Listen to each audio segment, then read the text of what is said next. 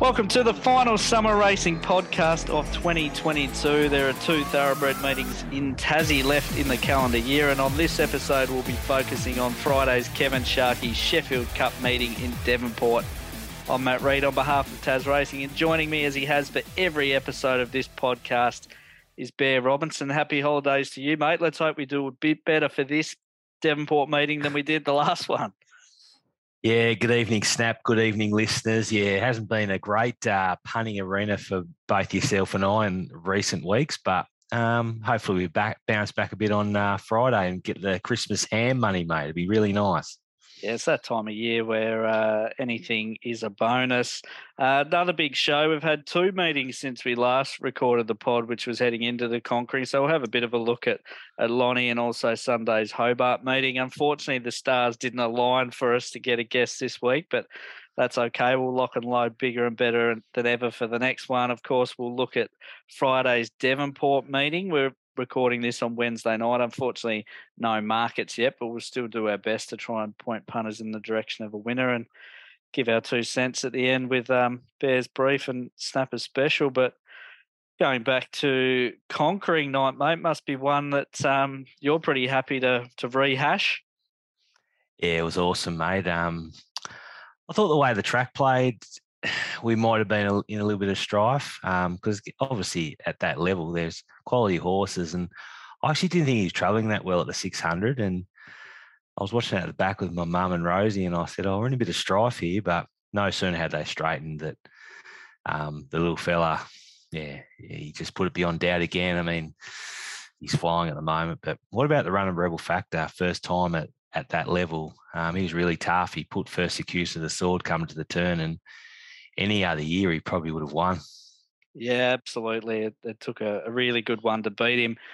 You mentioned the track. We probably can't discuss last Wednesday night without mentioning the conditions. So it was very wet in Tassie early last week. I think more rain in Launceston earlier in the week, and that sort of filtered its way down to Hobart as the week went on. Track eventually started as a good 4, and that was predominantly because it was very, very, very windy on the night. So I think it ended up being sort of a rails in run on pace advantage type of night. That was largely due to the wind, I think, as much as anything. And as you mentioned, Bear, it probably adds more weight to the victory of the little fella. Also worth mentioning that in the Conquering, just due to the pace that they went early, it was actually the slowest of the 4 1,400-metre races on the night. So the leaders had a pretty good time of it in front, which probably takes a little bit of gloss off the run of Rebel Factor, albeit he was super. But the leaders kind of had things made to order, and again, it probably adds even more weight to the win of the Inevitable. But yeah, I'm with you, Bear. I thought he was in trouble for a split second, but I think as slow as they went up front when they sprinted, maybe the little fella was a little bit flat-footed, but when he picked up the bit again, he's just got that turn of foot. He seems to get up to them so quickly and just put the race away with ease. He's a funny one, isn't he? Like, Dave was niggle, and you've just touched on they were going quite slow.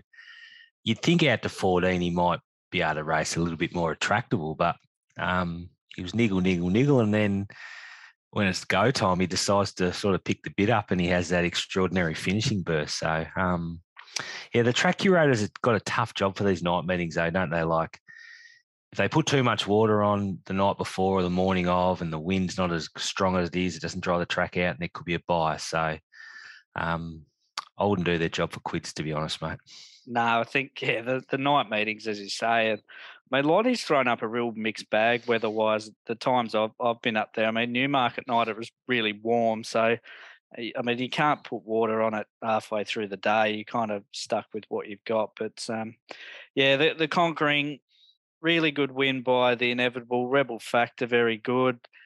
What did you make of First Accused, mate? You're obviously in the ownership there before we get to the other one of your horses, which went quite good. Yeah, I thought on face value he was a little bit disappointing. I thought he had every chance. Maybe next time out he might be ridden a little bit quieter with a sit and see if he can finish up over the top of them. So, Scotty will no doubt sort it out. He may take the headgear off. But I just thought on face value it was a touch disappointing. Has he stakes for him? Yeah, that's came through on Monday. So there was a bit of talk that he might have had a little bit of a freshen up, but he's picked up pretty well from that run. So more than likely goes to the Tassie Stakes in a fortnight's time. And the old boy Mandela effect, it would have been a really pleasing return the way he hit the line. Yeah, I'll be honest, mate. I wasn't really watching him in the run, but when I watched the replay, I noticed he was sneaking up along the fence, and you would think 1600 at Hobart, he's going to give it a real shake. Whether or not he's good enough to beat the inevitable, we'll find out. But his run was an indication of how he'd been working. So, yeah, I mean, he's been a very good horse really over every season for the last 4 or 5. So it was nice to see him finishing off, and hopefully he can back it up at Hobart in just over 2 weeks' time.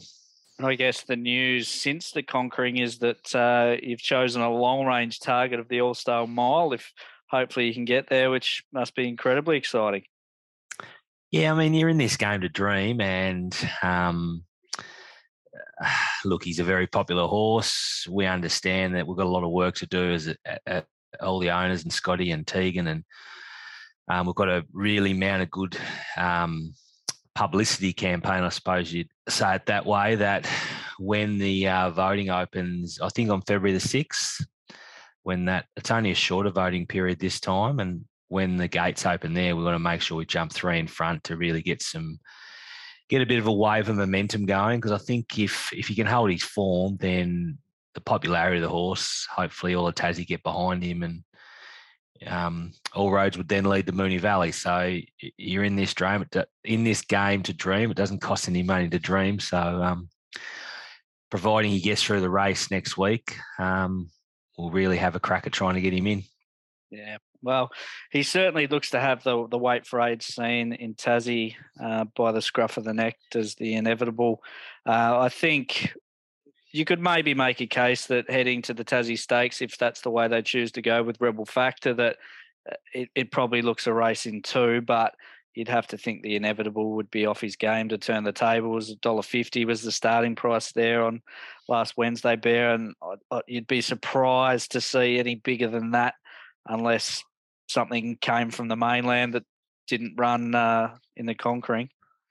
Yeah, you say that though, Snap. Like, he did open $1.90 for the conquering, which I actually thought was a little bit generous. So the bookies have been letting people on. So hopefully they do so again in 2 weeks' time, mate.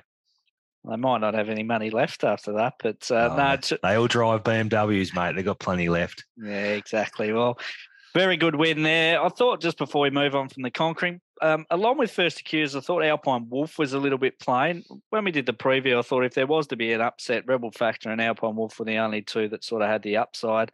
I was half right, but I thought Alpine Wolf was probably entitled to at least run 3rd with the cushy run he had. It was a really good ride from Daniel Ganderton to quickly find the rail behind the leader there and a touch plain, and just the likes of Swoop Dog and Beyond, Dark Wanderer we'll touch on when we get to the Sheffield Cup Bear. Look, they're not going to beat the inevitable wait for age. I think they'd have to change tack and try and find a suitable handicap, and their ratings are probably low enough that they've got options if they want to win a feature this carnival. Yeah, won't argue there. Yeah, as you touched on about Alpine Wolf, it was a great ride by Daniel Ganderton coming to the turn. You're probably telling Cole's voice, it looked like it was trucking up behind him and looked a real chance to be right in the finish, but it didn't quite finish off as well as you probably would have thought. But in saying that, his best win has been at Hobart over the mile, which if they go that way, then I'm sure they've got that in the back of their mind that 12 months ago they demolished the Guineas field last year. So it might see an improved effort at Hobart from Alpine Wolf. Yep. Well said. Move on to the other feature. Well, there were 2 more features, but probably the secondary act was the Steve's Liquor 3-year-old trophy. Bello Bow, $1.50 he went around as well. The 2 very good things of the night, won accordingly. Before we discuss the race, Bear, we might just have a quick listen to the post-race interview on Tas Racing TV from Adam Trinder. No, so we're obviously confident that he would run 1400. Hence he turned up here, and he's bred to get that sort of journey. But he's quite a forward, progressive sort of horse over 1200 and quite dynamic. So we needed to see him come here and do that over 1400. And I was quite pleased with what I saw. I thought he ticked boxes. That was probably one of his easier wins. So quite pleasing. Where do you head to now with him? There'd be a lot of options, I'd imagine, at home and abroad. Yeah, exactly right. So I would suggest that he'd run in the Guineas, and if he can go the Hobart Guineas, that is, if he can go there and do his job, sort of probably a thought process would be to freshen up for a week or so up at the farm, Thomas Lyons, and then maybe have a look at the Guineas in March. Sort of that would be a loose plan, but he's only 3 runs in, so he's got time on his side. But that would be initial thought process. And once again, unfortunately, Jaguar Stone, always the bridesmaid, never the bride at this stage, but there'll be a good one for her somewhere. Any ideas where you head with her? She was good again tonight? Yeah, she was good again tonight, sort of stepping up in journey. She probably presents a filly that may benefit from a little bit of headgear. So whether I just meet her halfway with a set of cheek pieces or something, unsure. But she's definitely not going to be a filly that's going to overgo at the mile. She just puts her head on her chest and relaxes, but finishes really well. So they'll most likely clash again in the Guineas, unfortunately.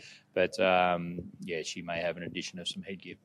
So Adam, very impressed, and I think very pleased to see what Bello Bow did there. But I guess the main takeout from that, Bear, is that he's going to head to the Tasmanian Guineas in Hobart. It'll be on the same day as the inevitable. Jaguar Stone heads there as well, and probably Sharma's last 2. But I think what we saw with that Launceston track is if the right horse found the right part of the track, it was a case of times and margins, and that was certainly what happened with Bello Bow. He just absolutely demolished them and ran good time in the process. He's a professional, isn't he?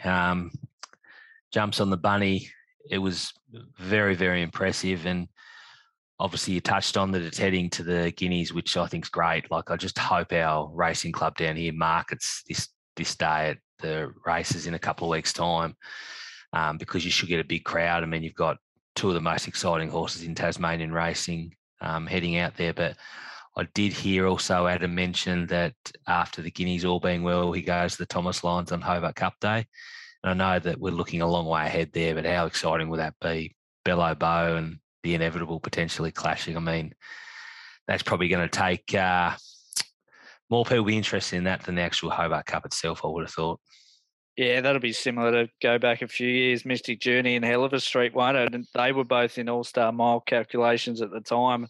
And that was, it absolutely lived up to everything that was promised there as well. So fingers crossed that we can get that on Hobart Cup Day. It's just be outstanding. I think, as you touched on then about Mystic and Hell of a Street, I reckon that was the day I thought, gee, Mystic Journey is a freak. Like, Hell of a Street was humming at the 600 and she was out the back. But within sort of 300 or 400 metres, Mystic had picked him up and basically spat him out and went straight past him, which we all know how much of a bulldog Hell of a Street was. And that was the day that I know as a punter and a racehorse watcher, I was like, wow, this horse is a freak. And as it turned out, 2 starts later, she won the first All-Star Mile. So hopefully it's our turn, though, to win the Thomas Lyons this year, and then we can go on to the All-Star Mile. It'd be a nice bit of symmetry as well. They're in the exact same colours too, if you don't mind. Yep. Bello Bow in the 3-year-old trophy ran the fastest last 400 and 600 of the race, and by some margin. It did so from the front. His last 200 was bettered only by Sharma's last, who came from a mile back. So, look, you'd think off that, good luck beating them at a mile. Flying to Paris got the right drag in behind Bello Bow. I didn't get a lot right in Launceston last Wednesday, but that was one of the few things that actually went to plan. Jaguar Stone drew wide, went back to the rail again. It was a race where the trifecta were all rails and run. I think she'll be a better horse in Hobart, Bear Jaguar Stone, but yeah, again, you just can't see her beating the stablemate. The problem with a horse like that is you're just giving your start away every time, and that's the advantage. But Bello Bow, as you say, just a professional, puts himself on speed, and when you got a good horse in front, you kind of need to be a freak to run them down. Yeah, spot on. And, Bello Bow's a great punter sort of horse that puts himself on speed. And Jaguar Son unfortunately gets back. But in saying that as well, her best win probably would have been at Hobart on debut about 12 months ago as well. So they'll go into the Hobart race a little bit of confidence, but Bello Bow's definitely the one to beat. Yeah, absolutely. Sharma's Last and Justin Needs were both good from back and wide in that race. Probably won't be backing them in the Guineas, but there'll be a race for them somewhere along the line. Last of the features there, Bear, was the Alpha Bowl. Not one I'm overly keen to rehash a new one either from a personal punting standpoint. Cairns got the chocolates here for Barry Campbell in the Star Thoroughbreds colours, $4 out to $6. Thoros of Mer, $2.20 into $1.45 for Adam Trinder. Went about as straight in the home straight, Bear, as I do after a dozen cans. I will say I'd be surprised if the wind didn't play some sort of part in this race. For a horse that's on debut, sitting outside the speed, it was blowing a gale. They've sort of straightened up. Brendan's asked for the effort, and Thoros of Mer's, just wandered up the track completely, I think. And it always is for these 2-year-olds. Finding the rail is a big advantage, and that was the case for Cairns, who just seemed sort of too professional for them. Yeah, he was. I mean, as I think I spoke to you a couple of days ago just about horses, sometimes when they're not let off the bridle, you don't know quite how much is under the bonnet or how they're going to react. And I had one work on Monday, and the one inside it probably had us covered, but you just don't know if it gets to a race situation. I'm sure the Trinder and McCool horse will derive a lot of great benefit from that run, so I wouldn't be sacking it, but just a bit disappointing. You get the 2.30, mate, that's $1.45. But Cairns was very professional, and good luck to them. Barry Campbell's obviously been a gun trainer of horses for a long time, but especially 2-year-olds. So I think it's going to win a couple more races throughout the 2-year-old season as well. Yeah, credit's where it's due with Cairns. Barry said after the race they'd targeted this with the 2-year-old filly, and she had a little setback prior to her trial, so they did think that she was going to improve. And it's still pretty early days. There's a 2-year-old race in Devonport on Friday, but you'd have to say she's probably the best of the 3 winners that we've had so far, particularly given one of them, Encountersphere, was in this race and pretty safely held by Cairns. But I'm not overly sold that we've seen the Elwick Stakes winner or the Gold Sovereign winner, so to speak. I know Bello Bow didn't debut last season until the Alexandra Plate, and I think from memory Jaguar Stone was pretty late in the 2-year-old season as well. So I think there's a bit more to unpack in regards to the 2-year-olds. Just before we move on from from Launceston Bear, just a tribute. I'm not sacking you off the podcast. Just a tribute. Very good again, with probably the pattern against. It was a race where the leaders really set it up for something by going nuts, but it wasn't a night to sort of round him up. And he was a very good winner once again. Yeah, he's flying this prep. Had a little bit against him. They did run along really hard. Ashmania probably looked the winner coming to the turn, but Just a Tribute really knuckled down. And did I hear post-race Gary White is thinking maybe Thomas Lyons for this down the track? Yeah, I think that's been rumoured. Whether a matchup with Bello Bow and the Inevitable was enough to turn him away, but he's sort of won his 3 races now, and it's that time of year where maybe you look at a few targets. Problem with a horse like Just a Tribute is his racing pattern's going to make it so much harder for him to keep winning as he takes on the better horses. But there's no doubt he's well above average. I think we might have seen another one that's a bit above average on that card, Bear, in Charlie Bucket, probably similar to Bello Bow. If the right horse gets in front, right part of the track, it's times and margins. And Charlie Bucket only ran a couple of lengths slower than Bello Bow, and in fact quicker than both the Inevitable and Just a Tribute over 1400. There was a decent amount of carry on from connections there, who I reckon snapped up the double figures that was about on Charlie Bucket early, and he's absolutely brained him. So I think he's been a work in progress, Charlie Bucket, but he was a very, very impressive winner there. Good luck to connections too. Did I see about $12 was it opened up, or was it a touch more? I got a little bit of the $13, not for much. It wasn't a race that I was keen to play, but yeah, there was some double figures early. He's ended up starting at 480 and ended up winning like probably a $1.80 pop. So Good luck to him, all I say, mate. Nothing better than that. Hobart on Sunday, Bear. It was another cracking day. Good for prepared there. I thought it raced well. Maybe no disadvantage to be on speed in the inside, but rail plus 11, good for. No real surprise there. And then they went within a length of the 1,100 metre track record in the Winsenburg. So again, I think the days where you have any concern over how Hobart's going to play are long in the rearview mirror. I mean, when you walk into Hobart, for those that go next week on the 28th, and I believe it's a free gate, I've seen on the website last night, or I hope I've seen it because otherwise I've just opened a can of worms there. But when you walk in next time you're at Hobart, you'll be blown away by how good the track looks and how good the lawns look like. What they've gone through in the last 12 months, or was it when was it 2 years ago when they had all the 2 years, almost 2 years to a day, I think, to the day. I think it was either Boxing Day, the 27th or something. Yeah, I reckon it was Guinea's Day 2 years ago.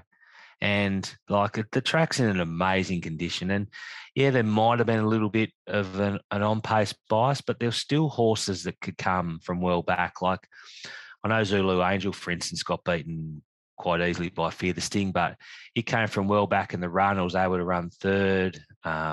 Nico the Greek was well back in the run. He ran home well to run second.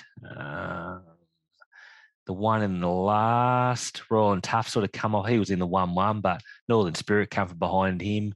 Yeah. Nev's boy in the race before. So I think the track, I mean, to me, Hobart is the fairest track we have in the state. So at least that's the track where you can bet with the most confidence that you're going to get every chance in the run. So, and Lonnie's been racing really well as well. But I just think at least when you go to Hobart, you know what you're going to get, I reckon.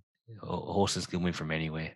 Yeah, you definitely do now. Winsenburg, well done, Imogen Miller. She produced the Quinella here. It wasn't in the order that certainly the market and most punters expected. Dunbrody Power knocked off the heavily backed Algernon 280 into 225. Pretty busy finish. Probably, or no real knock on the ride on Algernon. Bullant gave it a great run, but Troy Baker had a needle eye bear, went for it and just drove through on a pretty close photo. Yeah, he was patient. He took his medicine. The run wasn't quite there, and quite often when you're in form, the gaps tend to open. And this horse is probably a bit of overs. It was a pretty good run last start. So Algernon was really good as well, but I thought GG's second over was great, getting home along the fence with 60.5. And I reckon the weight for age race in January, towards the back end of January, is just it's for the taking. Because you wouldn't think horses that go to the Tassie Stakes in a couple of weeks' time are going to be freshened up enough in 2.5 weeks' time to run over 1,200. I just think, she chips in GG's second over. Did we do that last year? And from memory, things didn't really pan out in terms of the ride that we received. Yeah, so that was when And Beyond, I reckon, was odds on, and we liked second over at the price about $6, and I think we got caught 3 wide, and Liffey Bow was able to lead and win. That's from memory. I think your memory might be spot on, but anyway, hopefully there's better luck this year. Not overly sure what to make of the form out of the Winsenburg. About 2.5 lengths covered the first 7, 1.5 lengths the first 6.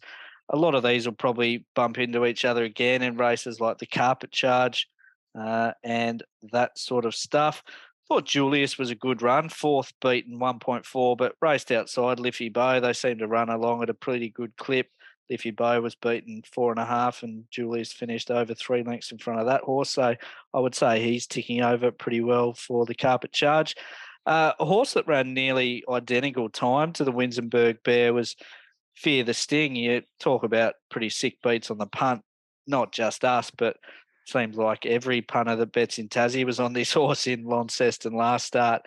Unfortunately, didn't get the chocolates, but went to the front here. And this was the Fear the Sting we maybe thought we were going to get in Lonnie. Ran really good time and brained them. It never in doubt. Obviously, part owned by the Jackies CEO, Simon Brookhouse. So would have made up for their loss on Saturday night, hopefully. Hopefully, he had a couple of dollars on Fear the Sting, but jumped straight to the front. Never in doubt. They're going to give it a little freshen up, the mail is, and I reckon they're going to target the Carbine Club on Derby Day, the 3-year-old sprint race.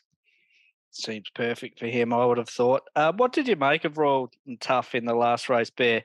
Beat the older horses again, but only a small margin to horses like Northern Spirit and Herman's Bells, who, to be fair, win races as often as St Kilda win AFL premierships. It doesn't sort of scream tough form, but I think Rowan Hamer's pretty keen to get to the Derby and wants to take a path where he maybe doesn't have to run into Bellow Bow every week. So fair play to him. He's won 2 races at the mile and beat older horses each time. Yeah, and he did carry 58.5. I mean, it's smart by the trainer, Rowan Hamer, to avoid Bellow Bow. Like, he's picking up 15,000 every time he gets another W. So, it's hard once horses get past 16 whether they look like they'll get any further, but you think the way this horse races that it will get 21 and 2200. So, will they go to the Guineas as well next week, or would they sort of... I've heard they will. Yeah, that's what I've heard. Yeah. Yep. I think it's probably the logical stepping stone now. Yep. I mean, as I said, they've picked up 30,000 from the last 2 wins away from the better 3-year-old. So sometimes it's always hard, mate, when you're a 3-year-old carrying 58.5. Like Northern Spirit, yes, hasn't won for a while, but only carried 51. And if I put you on my back, mate, and ran around Airwick, I wouldn't be able to run as quick as if you weren't on my back, so to speak. So, yeah, exactly right. Very good point. And he was given a great ride by Ismail Toka there. Probably didn't win like $1.60 pop, but he won all the same. I want to ask you about another one on this program here, Baron, but I'll just paint the picture for you. So Donna's Day, she had her 5th start here on this program. Had a 3rd career start, which was on the 31st of July. Her 2nd start was on the 10th of July. So she carried 59.5 kilos there and won a benchmark 62 over 1,200 in Hobart. So what's that, a gap of 22 days. Raced on Sunday, just gone, after racing in Launceston on 30th November. That's a gap of 19 days. Carried 60 kilos here and a benchmark 64. So half a kilo more than she did on that run back in July that I referenced. She was $1.90 out to $2.80, and this is what's in the Stewards report. Stewards questioned trainer S. Brunton regarding the below-market expectations. Well, I'd argue that she actually ran exactly up to market expectations given the drift. It was his opinion that the short break between runs, the heavy weight, and the mare over-racing were all contributing factors to the disappointing performance.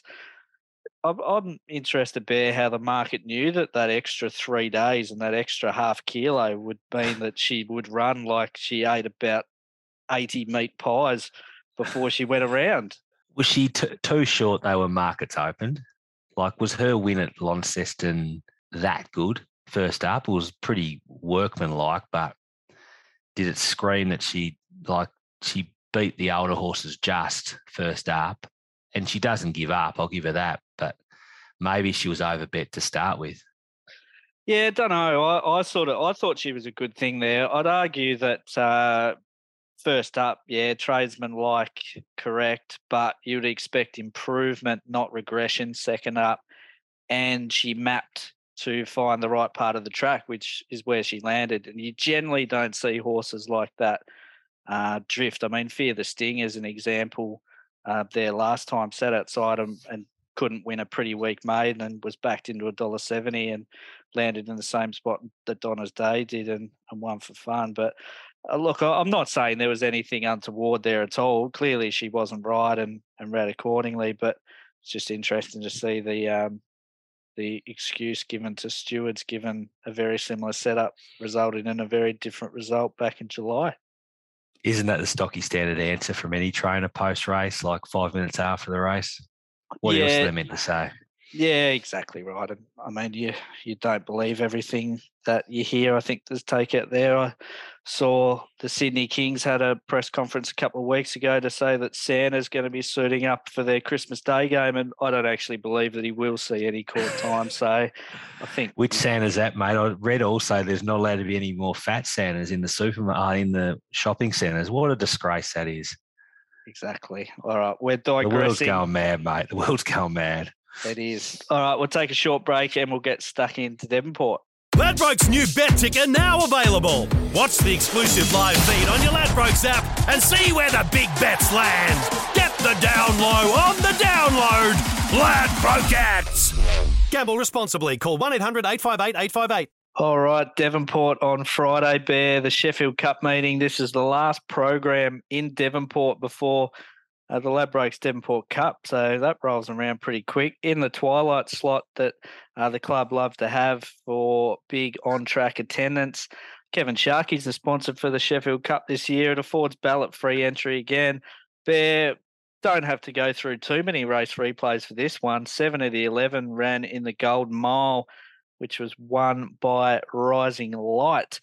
I might give my 2 cents on the map for the Sheffield Cup before I lean into your thoughts. Looks pretty reasonable speed here. Amma Word will come across from out wide. Rising Light and Reward Achiever will probably look to posse up as they did in the Golden Mile. And one horse that brings a different form line is Dark Wanderer, drawn 1. He always tries to hold a forward position. So I've got those 4 probably landing on speed. And I don't think the Golden Mile was a cakewalk by any stretch of the imagination, Bear. This probably looks a race with a similar amount of speed. Interesting race. Tell us your thoughts. Yeah, it's a very interesting race. Shabourne Renegade resuming too, like it's got some ability. So there's another one that didn't race against this lot the other day. So I think what's going to happen here, mate, stating the obvious, the horse that has the best luck probably will come away with the winner. Rising Light had a really good run the other day and was able to get the victory. A horse like Dramazing, I didn't think had any luck, especially from the 600, but whether or not, as you touched on the other day, she might be looking for further. So, and with Dark Wanderer had a really improved run last start against the weight for age horses. So it's a very, very competitive race. Do you think the barriers are positive for Dramazing, having drawn 9 after what happened in the Golden Mile? Well, I don't think he's going to get let's hope that it is a positive. He obviously just missed the scrimmage going out the straight the first time, but we didn't even think she would cop that much interference at the 600. But Troy can just stay out of trouble. Maybe get a trail into the race on White Hawks. Back even Snap I thought was good the other day. So it's a really, really competitive race. It's hard to have a real definitive opinion when we don't have any prices. So it's probably going to be price dependent what I'd be backing in this race. So I'll still definitely be having a couple of dollars on Dramazing because I can't let it go around again after what happened the other day. Yeah, I think it was just inconclusive, Dramazing, I think, in the Golden Mile. I mean, as you said, she sort of got spat out the back when she was looking to truck in the race. The other thing that's worth mentioning about this Devonport program is that Anthony Darmanin had an appeal heard earlier today for being deemed to be not giving one every possible chance a lot earlier in the year. That appeal was dismissed and he got a 4-meeting suspension, which kicked in from this meeting, and he'd already accepted some rides for this program. So there were a few trainers that were scrambling for replacements. One of those was Barry Campbell in connections with Dramazing. You'd have to say with the form that Troy Baker's in that they don't lose anything with him going aboard and lucky enough to be able to get a rider that can ride at 54 as well. My market for this race, Bear, I'll go through sort of the main fancies. I had Dark Wanderer as favourite at 450. I'm just siding with him as the horse to beat. I don't mind him coming via a different form line. As you said, with the Golden Mile, it was kind of best run, won the race with Rising Light. There was a pretty tight pack behind him. It wouldn't surprise me to see a horse come from a different form line. Dark Wanderer won his first 5 races, so he's 2 for his last 14. He hasn't won a race in over 12 months now. He took the path to the Devonport Cup 2 years ago. Last year they went weight for age. I guess after sort of what we spoke about with the Conquering, I mean, Dark Wanderer, he's not going to beat the inevitable weight for age. So I applaud the decision to take probably a Sheffield Cup and Devonport Cup path with Dark Wanderer. He probably leads, or maybe if Amelword looks to and wants to lead at all costs, maybe Cody Jordan can get the suck run behind Amelword here. I had him favourite at 450, just ahead of Reward Achiever at 480. I thought she was really good in the Golden Mile. Again, had a nice run, but just maps for the absolute grouse again here. Barrier 4, Daniel Ganderton, obviously very keen to stick to a Reward Achiever, remembering that he had the stack there in Launceston, and 2 days later followed up here on Reward Achiever. He keeps the ride. Barrier 4 is going to get a really nice run. I have Dramazing at $6. Probably resigned to her being back and having to make a sweeping run, which is always hard to do at Devonport. I was pretty keen on her in the Gold Mile. I thought she'd sort of be midfield and try and pinch some gaps. As it was, she settled midfield and just got shuffled back and back and back. And then I'm out to 650 Rising Light, who probably gets every chance again from barrier 6. But I will say speed inside him from Reward Achiever and Dark Wanderer and Amelword coming across. Might have to burn a little bit of petrol earlier, but this is certainly not a lot harder for Rising Light and rises 1.5 kilos. So that's where I sort of landed on it. Not an overly high confidence race, being a favourite at 4.5. You mentioned Shaborn Renegade Bear. I think it was scratched from memory from Devonport Cup last year, having gone through the lead-ups and been right in the market in the Golden Mile and Sheffield Cup. So it'd be some training effort by Bill and Monica to get him to win first up at 1650. You'd have to think he's probably got a bit of improvement to come. Yeah, he looks like he's had a couple of nice trials. He had one over 1350 on the 13th of December. So the horse has obviously had its issues, but it's obviously got its fair share of ability as well. So, it's a very, very tough race. And I think market will dictate who you'd really want to back in this. But I'm sort of Reward Achiever. I thought the flashing light was on it last start as well. I thought it was a really good run, and I noticed Daniel carried 55 the other day when he rode it, so it stays at the same weight this time. So Reward Achiever and Dramazing are probably who I'm going to place my bets around. And I thought old White Hawk was really good the other day, and he's probably going to be 25, 30 to 1 again, and he's worth a couple of dollars each way. But it's not a high confidence race for me. Yeah, White Hawk. I thought he's probably already looking for the cup trip, but just sort of leave him out at your own peril. How about Pete Luttrell with Ethical Dilemma Bear? Went around in the Winsenberg on Sunday over 1100, now up to 1650 5 days later.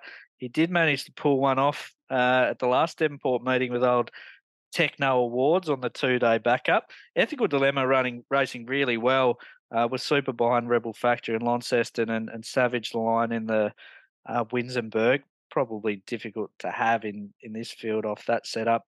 Old Argyle Beach continues to race really well, and don't think I haven't forgotten about him as one that I'll be looking to pile into in something other than this race in the not too distant future. Yeah, again, I'm with you, mate. I think we'll be going wide in the Sheffield Cup. We'll post our $100 staking strategies for this race on Twitter. I'll just give a brief update on what's happening there, and I will keep it brief because you're absolutely toweling me. So in the new market, you returned $252 from your $100 outlay. I've given you $4.20 best tote about the little fella. You had 60 on him. We both went Dramazing each way in the Golden Mile, and nothing but a bit of value there, which doesn't feed the kids. And then in the Conquering, you $100 on the Inevitable. I've given us $1.70 about him there.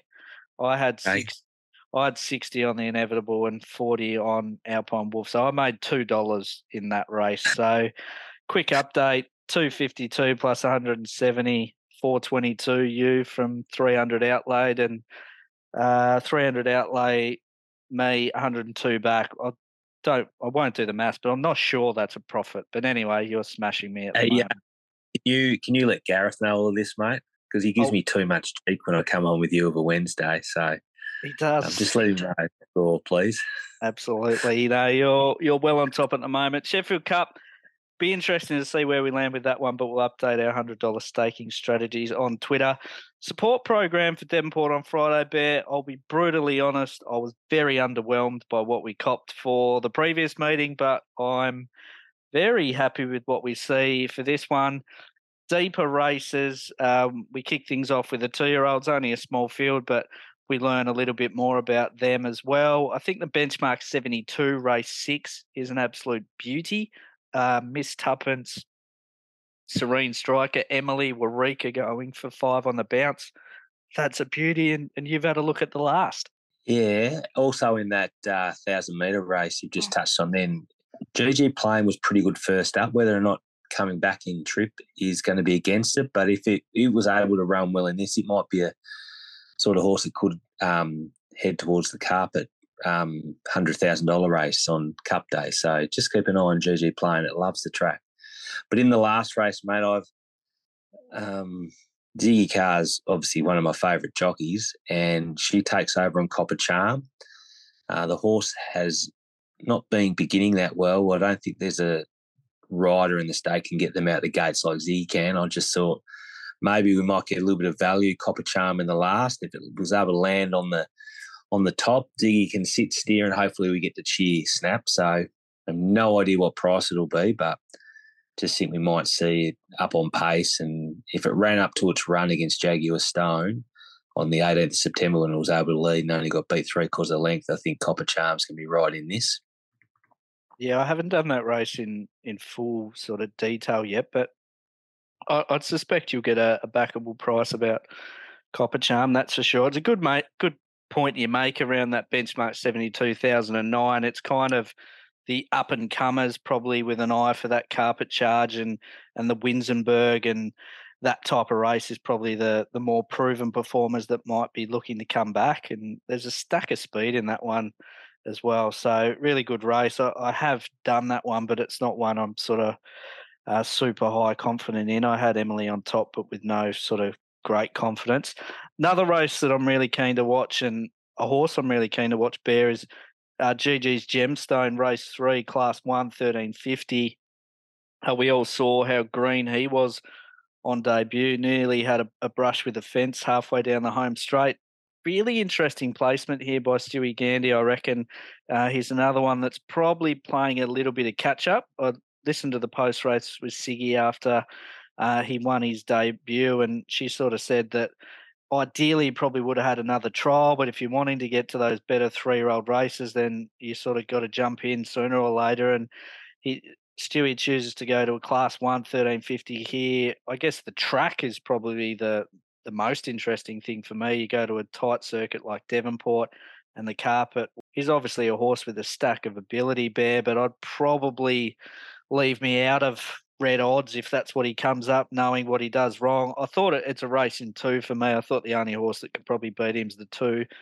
Masqueretta, a pickup ride for Brendan McCall and a nice low draw. I think the race starts and finishes there, but if the toppy comes up short, I'll be looking on this time. Yeah, and that's fair enough too, mate. Like, I think any time a horse races at this track that's not trained from there, there's always that risk, though.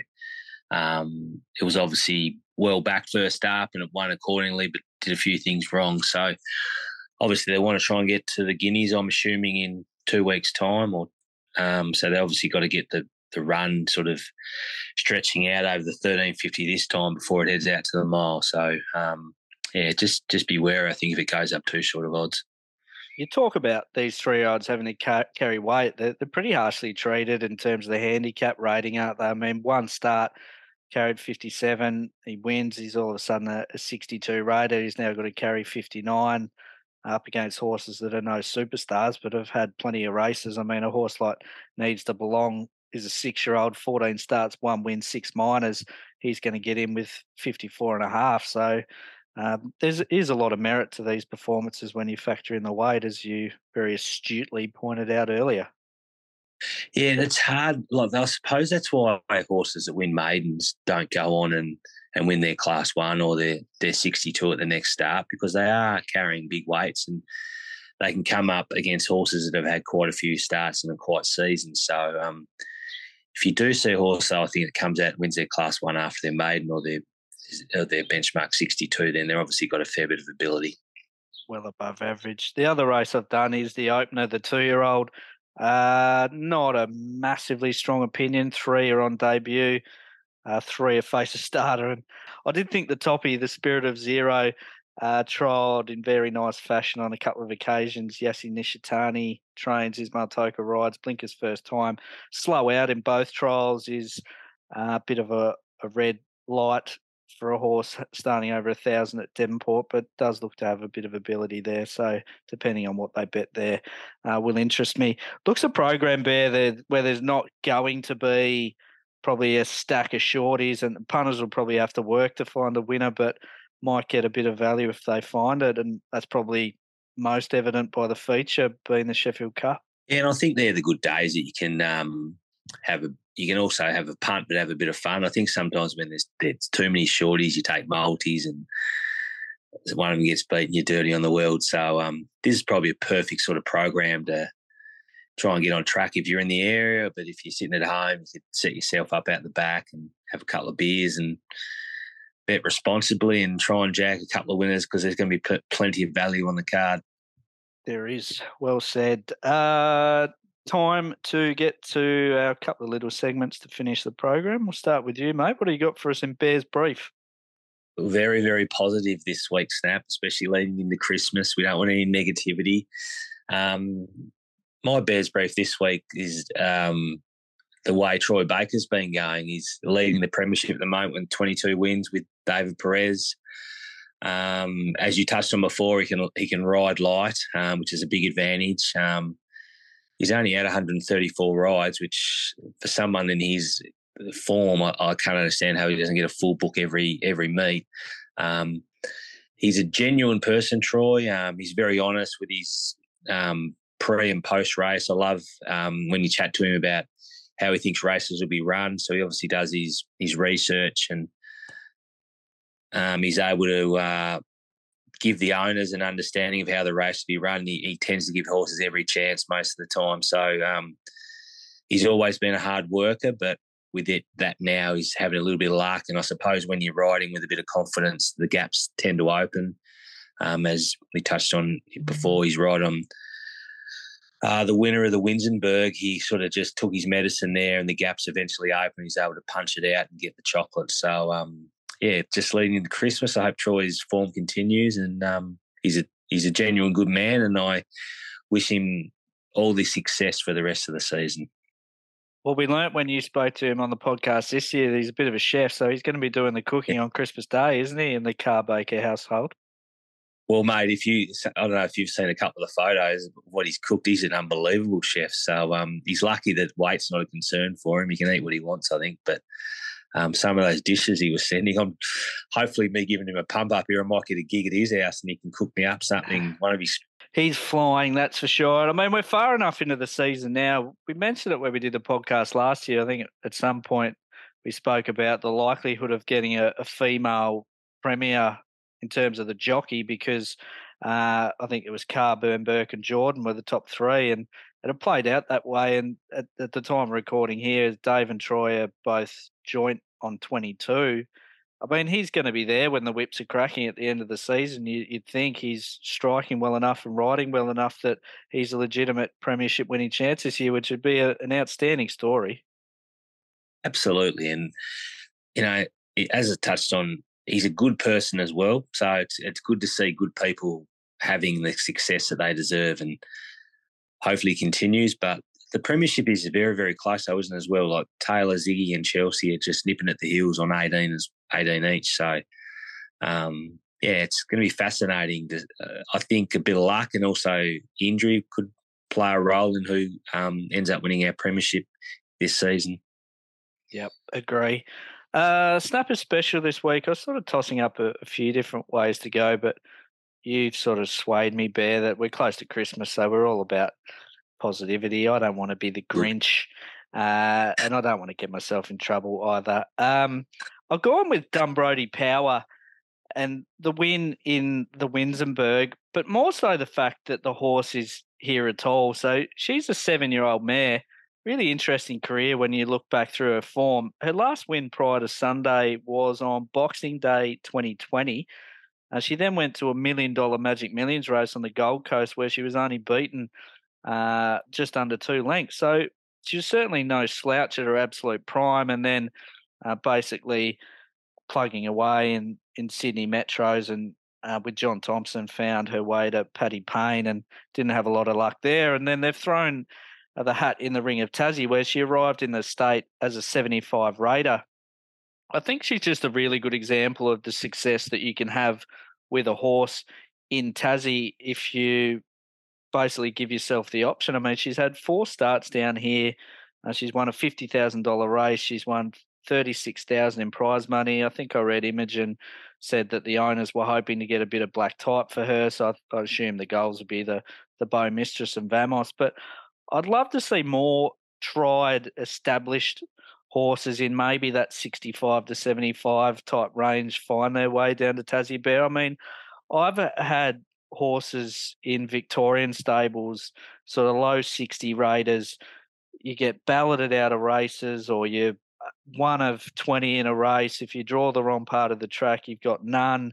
I mean, there's so many options on the Tassie calendar for horses like these, and we're running for good prize money now. I think getting more horses like that would be a great way to boost the depth that we've got in our ranks. And I mean, we've seen it here for Dunbrody Power. And I know that the tried market is really tough. Tried horses are going for a lot more than they used to, but I'd love to see trainers, I guess, get a bit creative and try and maybe leverage relationships that they've got with stables in other states to try and get horses across. If they're struggling to win, come down to Tassie, change of environment, maybe a little bit easier racing. Who knows? You've still got the opportunity to race for really good prize money. And look, I know as an owner, and we're probably both in the same spot, I would rather be one of 8 horses racing for, say, 25 to 30,000 than one of 20 horses racing for 35 or 40. Yeah, totally agree. And Imogen does a great job, and obviously that she's able to utilise the beach, which a horse like Dunbrody Power, obviously getting on a little bit in years. So it's just like any horse that can get a change of scenery and environment and end up doing some of their work at 7 Mile Beach, for example, pays huge dividends. So just back to what you just said then about becoming creative, maybe some of the trainers, for example, the mailbag bloodstock that I don't know if many people are aware of them, for example, they might be a good one to try and hook up with. Obviously, they're in the market now for buying tried horses, but if you could pick up a cheapie and get it down to Tassie and add some depth to our racing and get a return really quickly, it could be very beneficial for our industry. And that's what I suppose this podcast is about, Snap, is trying to put things in place that can make people aware of how good Tassie racing is. Absolutely. And I mean, the prize money is on par, or at least trying to keep pace with sort of Vic Country as well. So they're running good money. I mean, we saw another one on that program, Not a Brass Razoo, was trained with Andrew Noblet, makes his way down to Scotty at the beach, and after 2 starts is already a winner and got a nice return for connection. So, yeah, I mean, it's another way that we can try and grow our pool of horses, and races with a bit more depth are always great for everyone concerned. Certainly from a punting perspective, they generate more turnover, and ultimately that's a big funder of the industry. So well done to all involved with Dunbrody Power, and I guess particularly Imogen, who prepared the Quinella in that race. Before I let you go, Bear, Algernon finished second there. Where do you think he heads to next, or do you know where he heads to next? No, I've got no idea. You would think he would head to the 1,200 metre race at Launceston. I know that his form on paper reads that he's probably a Hobart horse, but when he's right, he's a genuine, really top-class Tassie horse. So there'd be no reason, I don't think, why they wouldn't go for the Way for Age race at Launceston towards the back end of January. Yep, probably a good call, that. That wraps up our last podcast of 2022, Bear. We will be recording. We'll be busy early in the new year. We'll do a podcast heading into the Stakes and Guineas, and then, of course, the Devonport Cup, and both those meetings are going to be outstanding.